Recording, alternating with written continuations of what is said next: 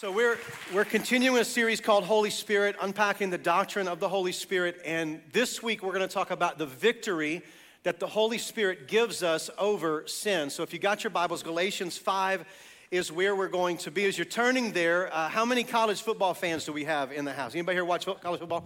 So 2 weeks ago there was a game played that caught everybody's attention, and it wasn't the way the team won the game that got everybody's attention. It was the way the team lost the game that got everyone's attention. And it's the Miami Hurricanes when they played against Georgia Tech. Anybody watch that debacle moment? And so here's what happened. Miami, who is having the best season they've had in decades, on their way potentially competing for a national championship, they're playing Georgia Tech. They got the game in hand. It's about to be over. They're going to be victorious, 5-0, and 34 seconds left. The clock stops, third down. All they have to do is snap the ball, take a knee, game is over. But for some reason, one of the coaches decided it would be a great idea to run the ball up the middle. And so they run the ball up the middle, the running back fumbles the football, Georgia Tech recovers, and then Haynes King, Longview guy, then gets the ball back, drives the team down, wins the game, and Miami has the perfect season ended. And then this weekend that apparently carried over, and they got whipped yesterday.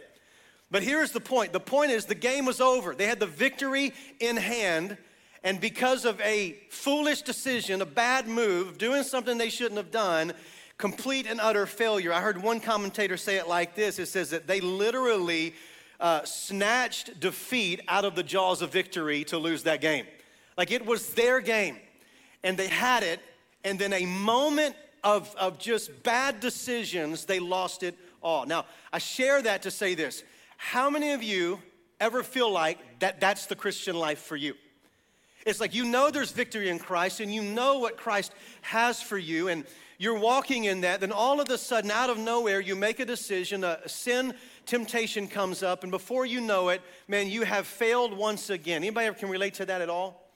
Of just like sin at times you think you have it defeated, and then the next thing you know, you're on your face all over again. I don't know about you, but this has been the cycle of my life, my entire Christian life. There's been this sense of sin on repeat. And what I want to share with you this morning is where I began to have victory in my life is this truth that we're going to discover this morning.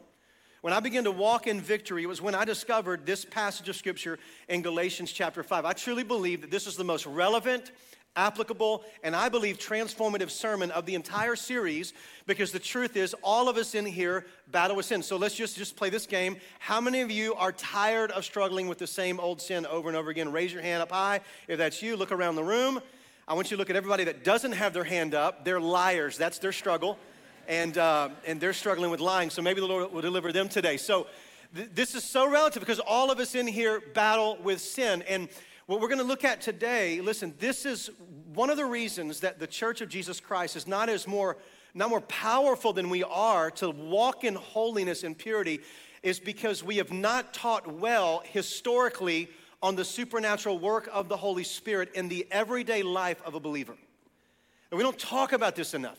In fact, the enemy wars against the doctrine of the Holy Spirit because he knows that victory is on the other side of us understanding that there is an abundant life that Christ has for us, and that abundant life is found by walking in the power and the presence of the Holy Spirit in our life.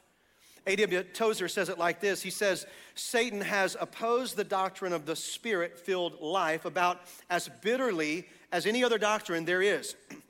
He has confused it, opposed it, surrounded it with false notions and fears. He has blocked every effort of the Church of Christ to receive from the Father her divine and blood-bought patrimony.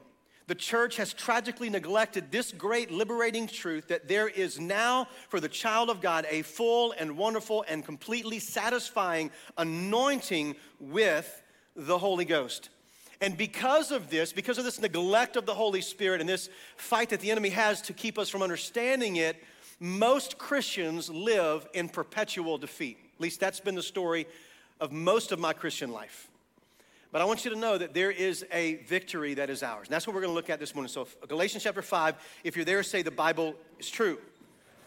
Verse 16, he says, but I say walk by the Spirit and you will not gratify the desires of the flesh. For the desires of the flesh are against the Spirit, and the desires of the Spirit are against the flesh, for these are opposed to each other to keep you from doing the things that you want to do. But if you are led by the Spirit, you are not under the law. Now, the backdrop of this is that Paul is writing this letter to the churches in Galatia, and here's what he's addressing.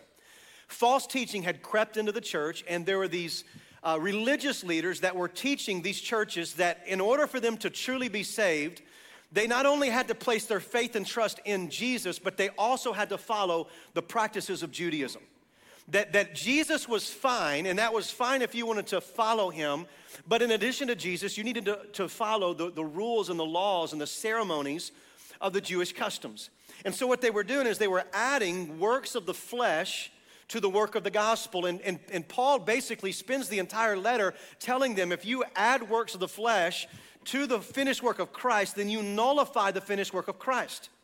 And so here's a synopsis of Galatians. Here's what Paul says. You are saved by grace alone, through faith alone, in Christ alone. That your salvation is not the byproduct of your effort and your desire to be religious or to do the right things, but rather it is a gift of God by his grace. It is received on the basis of faith in Jesus Christ, who died for our sins and resurrected, and in him and him alone do we have eternal life. Amen? So this is what Paul has been teaching. So now the Judaizers have an argument. They go, well, listen, if you keep teaching this grace-filled salvation, then you're just going to give a license for everybody just to live like they want to live. They're just going to indulge in sin and live like they want to live. But what Paul goes on to share, and what we're going to look at this morning, is this, is that the gospel is so beautiful, watch this, that it not only, listen, provides the payment of the penalty of our sin, but it also breaks the power of sin in our life.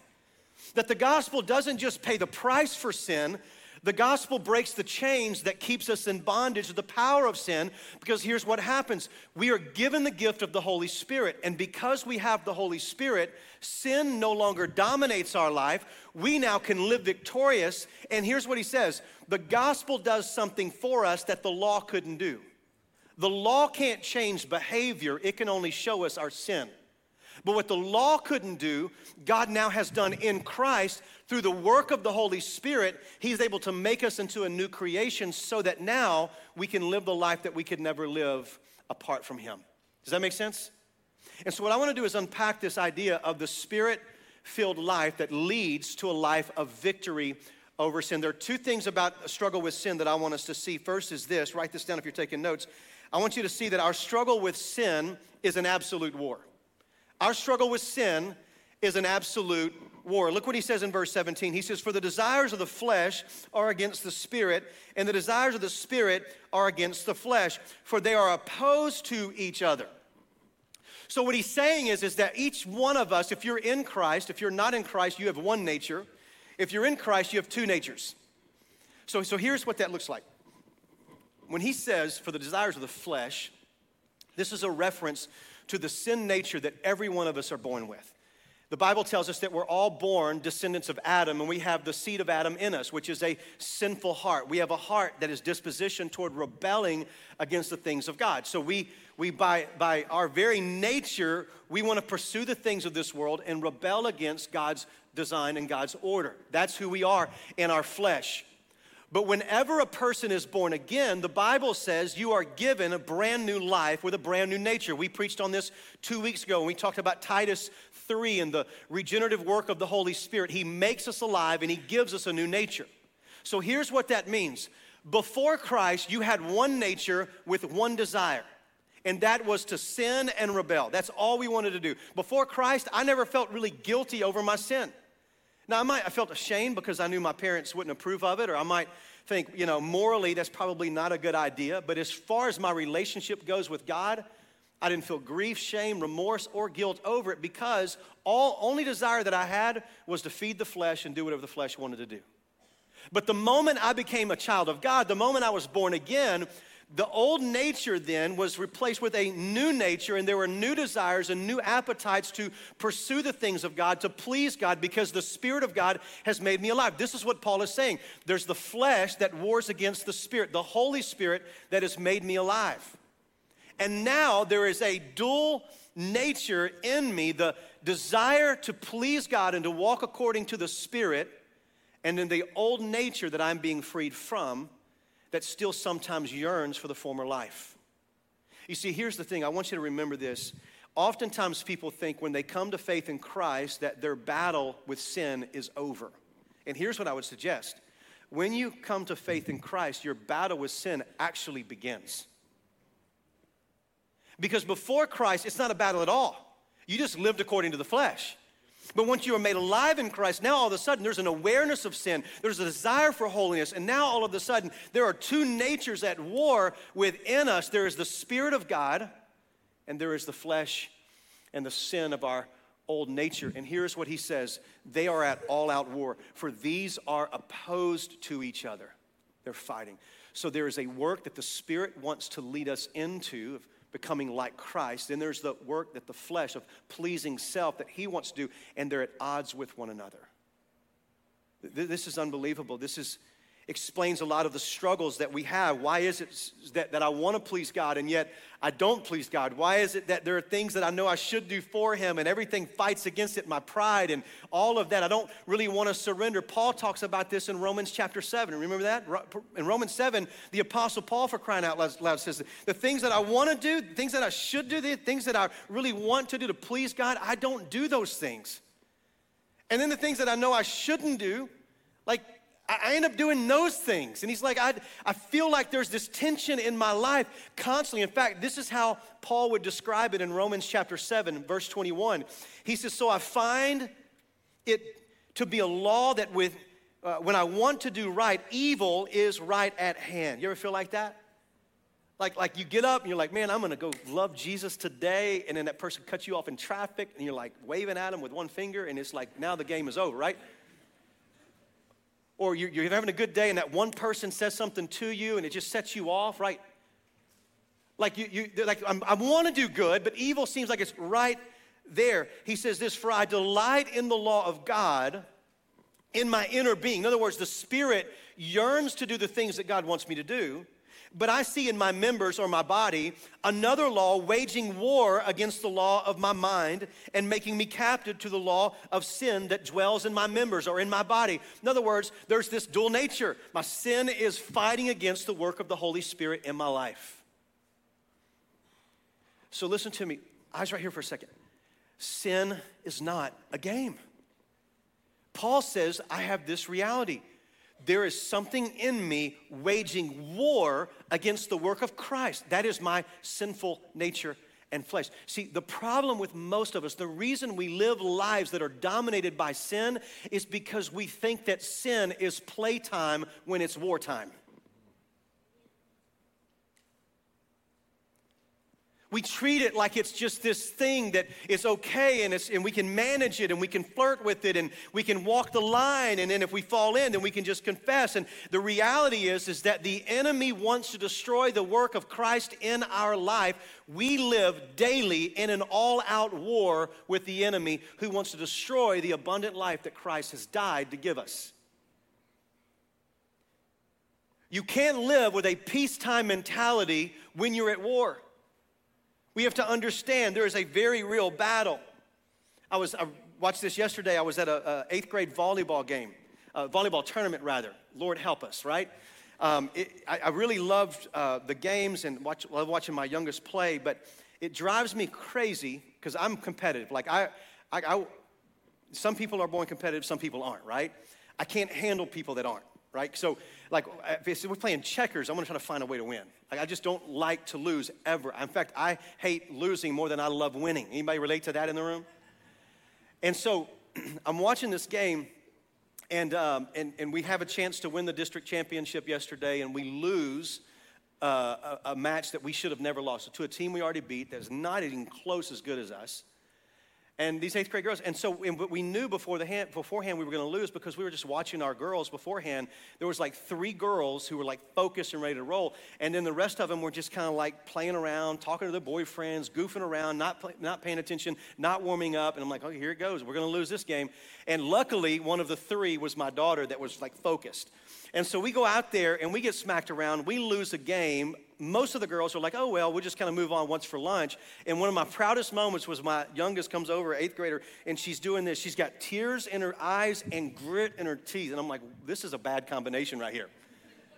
I'm like, what's that? She goes, I just can't stand the fact that nobody cares that we lost. Like, I can't stand losing. We lost the district championship. Of course, in my mind, I'm going, it's just 8th grade volleyball. But then that daddy heart is like, yeah, you're right. You ought to be upset, right?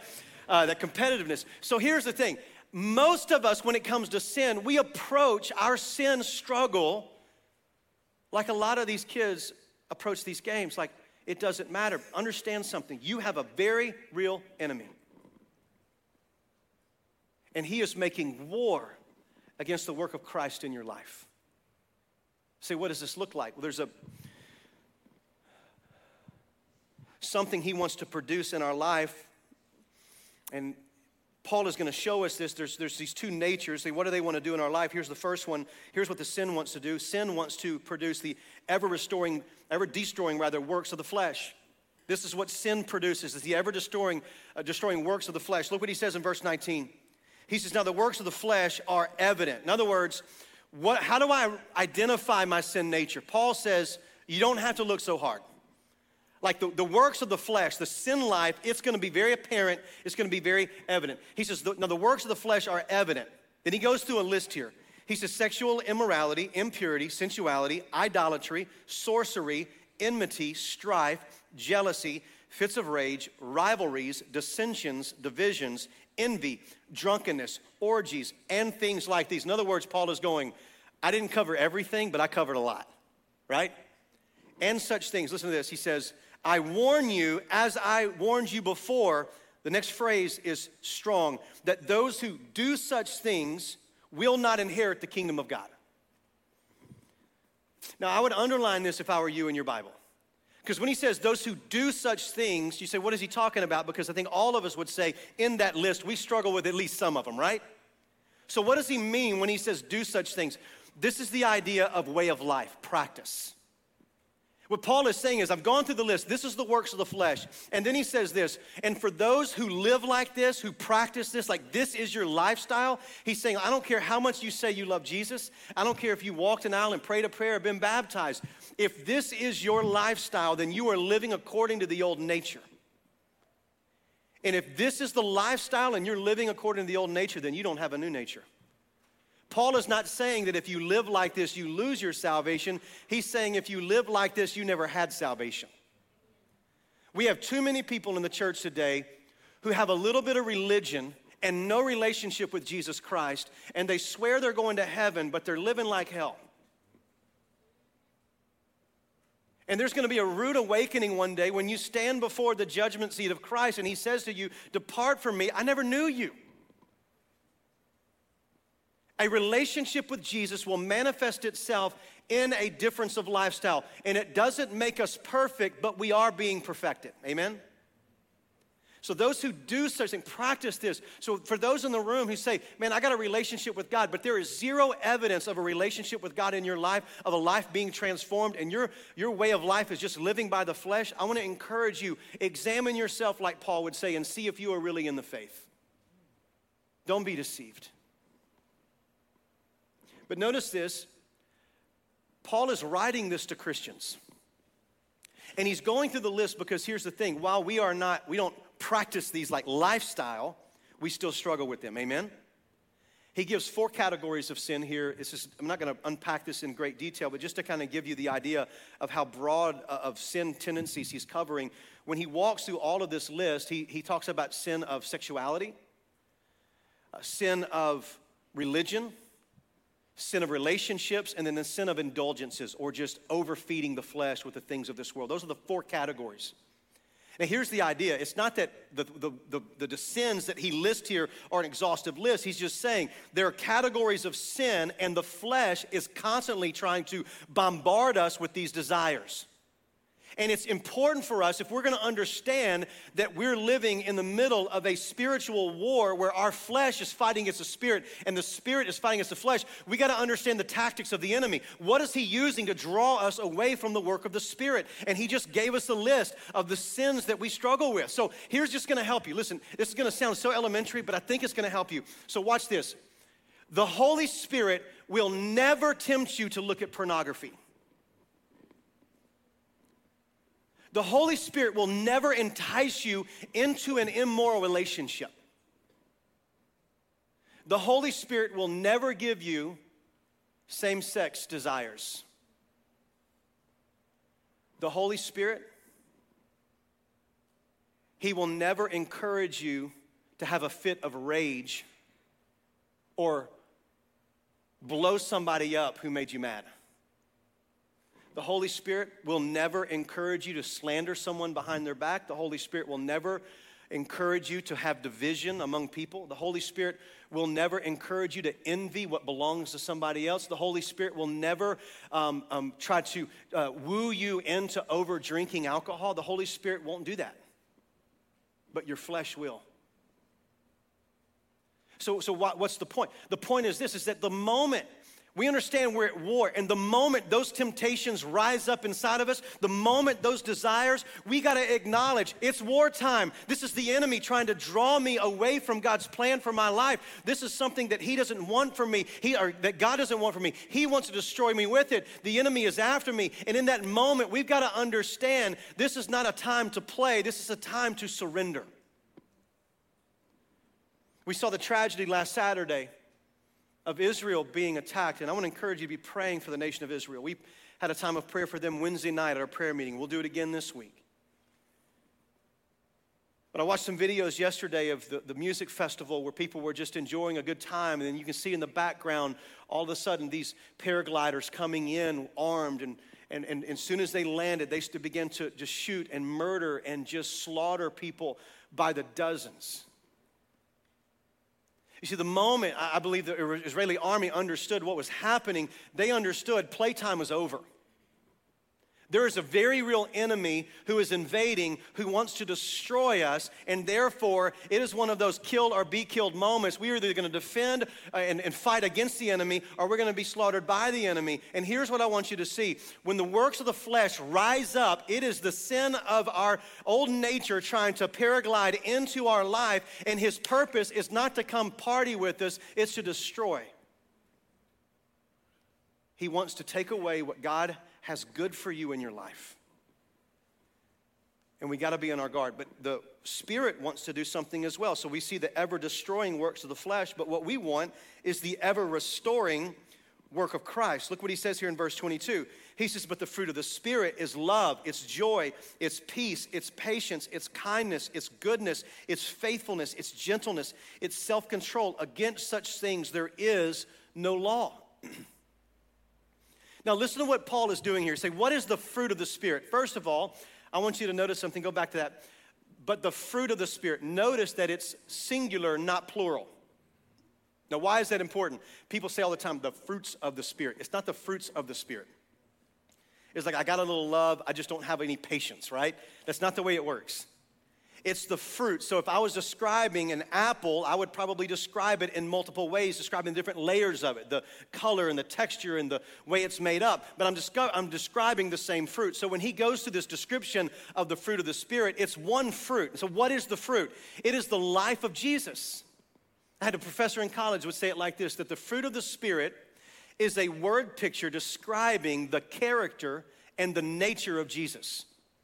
So when Paul says that the fruit of the Spirit, and he goes to this list, what he's saying is, if you don't know what this looks like, look to Jesus. He is the embodiment of love, of peace, of patience, of kindness, of gentleness, of self-control. Jesus is the embodiment of this. So what the Spirit wants to produce in our life is the nature and the life of Jesus Christ, the character of Christ. This is why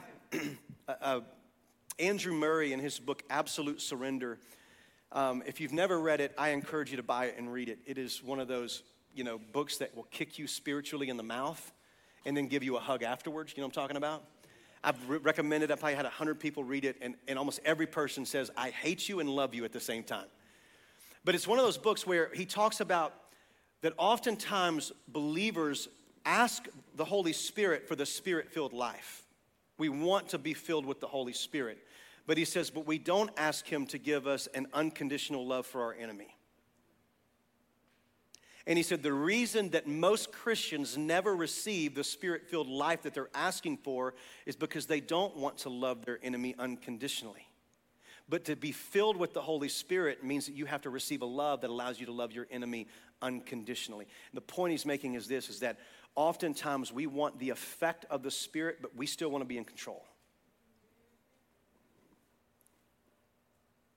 But the life of victory is not found in us being in control, it's him being in control, which means the ever-restoring life of the Spirit is the nature and the character of Jesus coming through our life in every part of our life, and this is where the abundant life is found. This is where the life that Jesus has for us is found. Now, I want to go back to verse 22, and I want to show you one more thing. I like the way that Paul does this.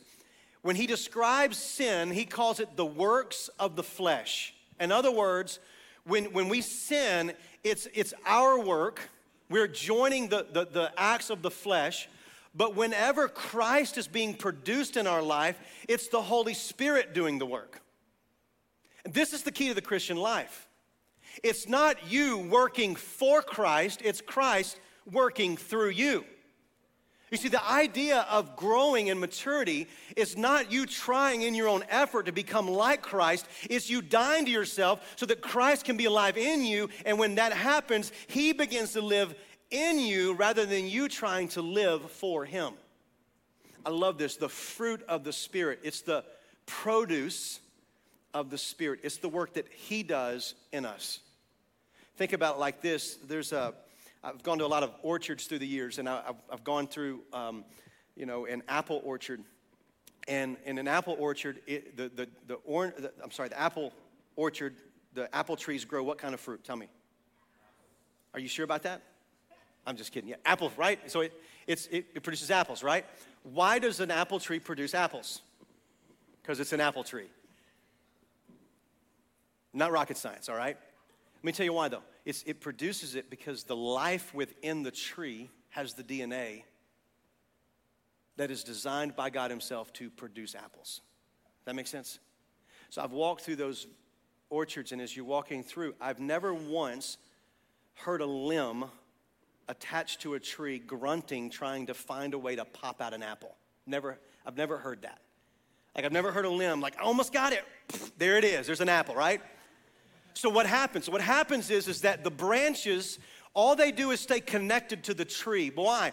Because that's where the life is found. So the branch's job is not to produce fruit. The branch's job is to bear fruit. The tree's responsibility is to produce the fruit. So what happens is the life of the tree then, because the branch is connected, flows into the branch, and then all of a sudden the branch bears fruit because the life within it produces it. This is the Christian life. This is why Jesus says in John chapter 15, if you abide in me and I in you, you will bear much fruit. Apart from me, you can do nothing. The Christian life is not you trying to wield yourself to become like Christ. The Christian life is you as the branch abiding in the vine so that the life in you might be produced out of you. God does not want you to produce Christ. He wants to produce Christ. He just wants you to bear the fruit of Christ. Does that make sense? And I think so many times we miss what Christ wants to do in us because we're trying to do the work independently when it's his work, not ours. We say, what does this look like then? How do I walk in victory? Here's truth number 2. Truth number 2 is this. So our struggle with sin is an absolute war. Our victory over sin is absolute surrender. Our victory over sin is absolute surrender. You say, what do you mean here? Look what he says in Galatians chapter 5, verse 16. Paul says, but I say, walk by the Spirit. This phrase, walk by the Spirit, is implying lifestyle. The idea here is to surrender. It's an education term where if there is a student who is following a teacher, that in that particular day, a disciple and a discipler, that disciple is to follow the discipler no matter where he goes, do what he does, obey what he says, act like him in every way. So the idea is that the disciple, his identity is lost in the discipler. There is complete and utter surrender. This is the imagery that we need to get. So walking by the Spirit, watch this, means that you have come to a place of absolute surrender. You have yielded control of your life to the work of the Holy Spirit. So no matter what it is, no matter what impulses you have, desires that rise up in you, you are going to submit to the desires of the Holy Spirit above the flesh. That's the picture here. Now notice the promise that goes with this. He says, when you surrender this way to the Spirit, you will not gratify the desires of the flesh. Did you hear that? Like there is guaranteed victory. That the desires of the flesh that rise up within us, if we will walk by the Spirit, we will not ever under any circumstance, when we're walking by the Spirit, ever give room to the flesh and fall into sin. This is the guaranteed victory. Walk by the Spirit, and you will not gratify the desires of the flesh. You say, well, how does that work? I want you to go back, verse 16, look at it. Walk by the Spirit. Let me ask you this question. Can you be actively walking in full submission and under the control of the Holy Spirit and look at pornography simultaneously? What's the answer? Can you be walking by the Holy Spirit and living in complete, absolute control over Him and still be actively having sex with your boyfriend or girlfriend outside of marriage? No. Can you walk by the Holy Spirit and live in a submission to the control of the Holy Spirit and be in the middle of a fit of rage that's out of control? No. You can't walk by the Spirit, live under submission to the control of the Holy Spirit, and actively gossip and slander someone.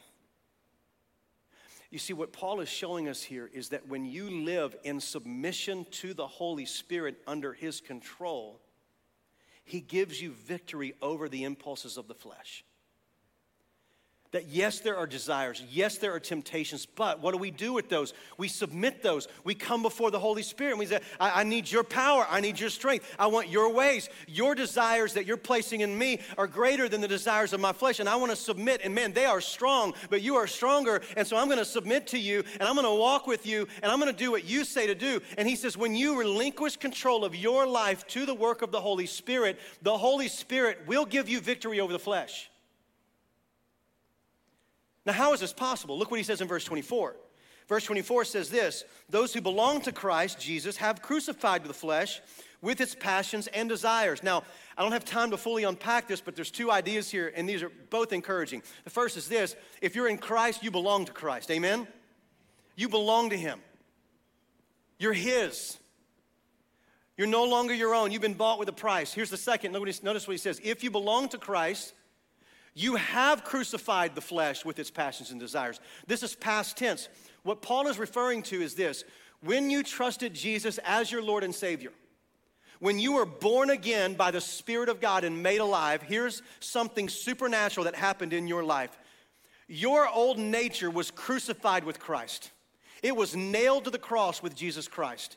And though it once mastered you and you were a slave to sin, the Bible tells us, John chapter 8, Jesus makes this statement, whoever sins is a slave to sin. What Jesus is saying is that because we're born into sin, we are slaves to sin. It's our master. The moment you trust Jesus Christ as your Lord and Savior, your sin life, your flesh is crucified. And even though it still remains tempting you into sin, it no longer has power over you.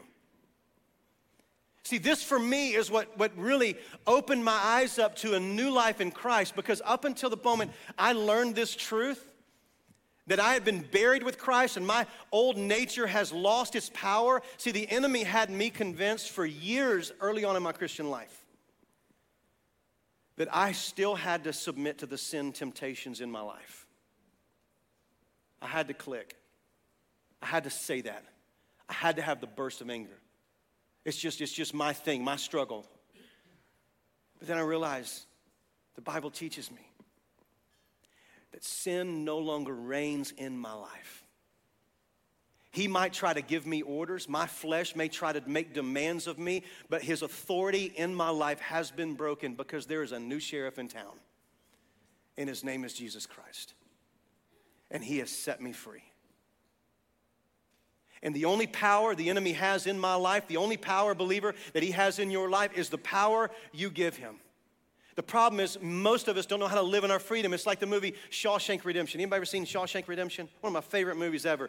Morgan Freeman's character, Red. He's a wise guy. He's telling kind of how the scene is in the prison life, that for those who have been there most of their life, here's what he says: they've been institutionalized. And he said, what do you mean? Summarizing his moment, he says this, his speech, he says this. He says, the walls that held them captive that they once hated, over time they grow to love. To the point of which, when they are free to go, they don't know how to live as free men. Even though they've been made free, they still want to be under the master and the control of the prison. And I think that describes a lot of Christians. It is for freedom that Christ has set you free. But we don't know how to live like free men and women. But Paul is showing us here, you got to first of all recognize you're no longer a prisoner. You're not bound to your sin. Notice what he says. He says in verse 25, he says, not only have you crucified the flesh, which means you've been freed from the power of sin. Verse 25, if we live by the Spirit, let us keep in step with the Spirit.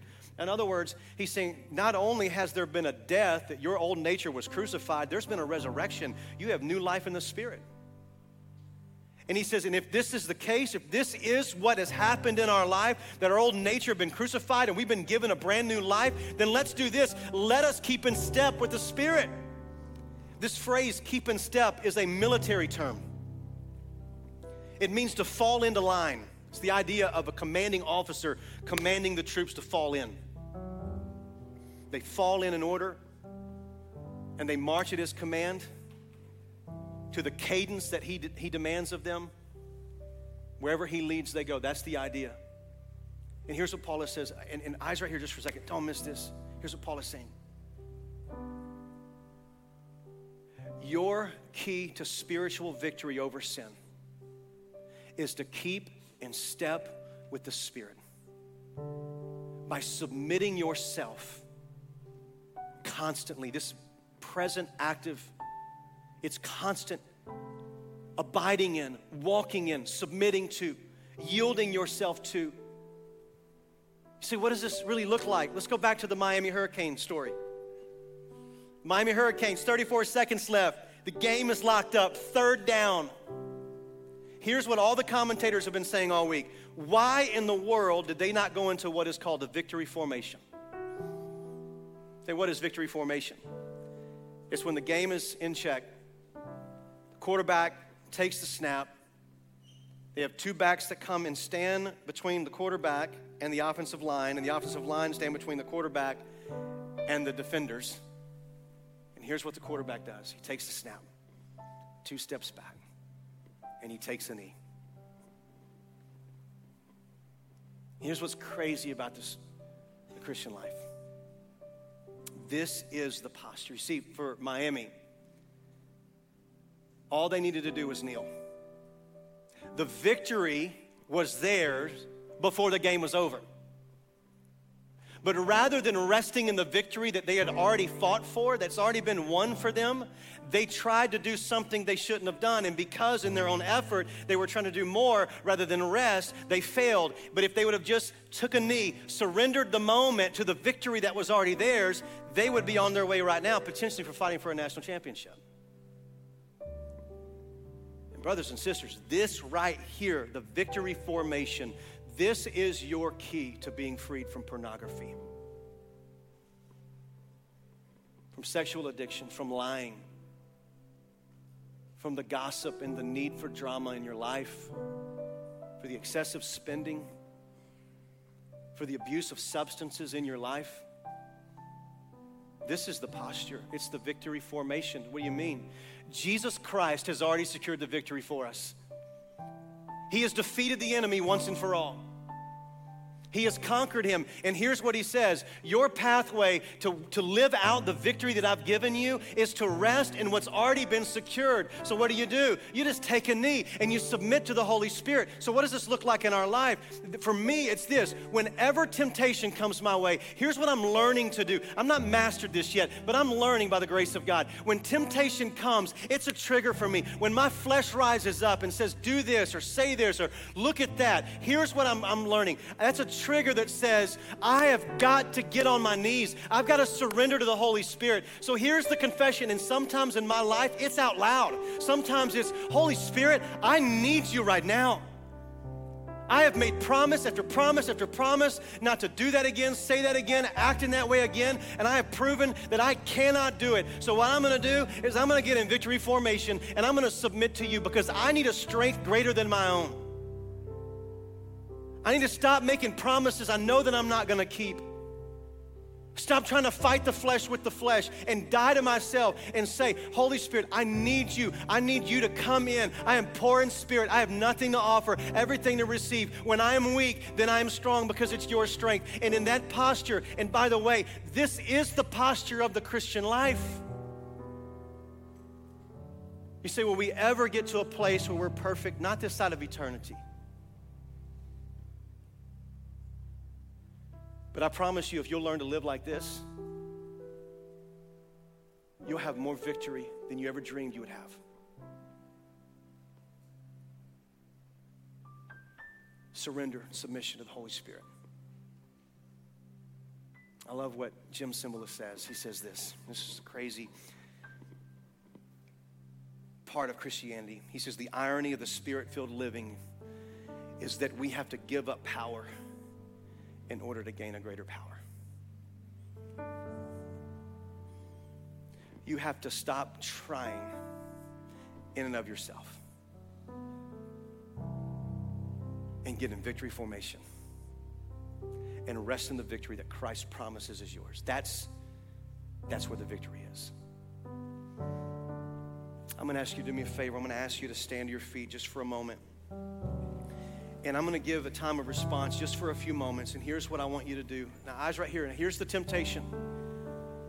The temptation in this room right now is because we're talking about sin, is that let's get out the door as fast as we can, because I don't want to respond to this message because people are going to wonder, what kind of sin do I have? They're even going to know I have sin. So let me just help you in the room. Everybody in your life knows you have sin in your life. And what keeps most of us in spiritual bondage, man, don't miss this. What keeps most of us in spiritual bondage is the fact that we would rather appear to be godly than actually be godly.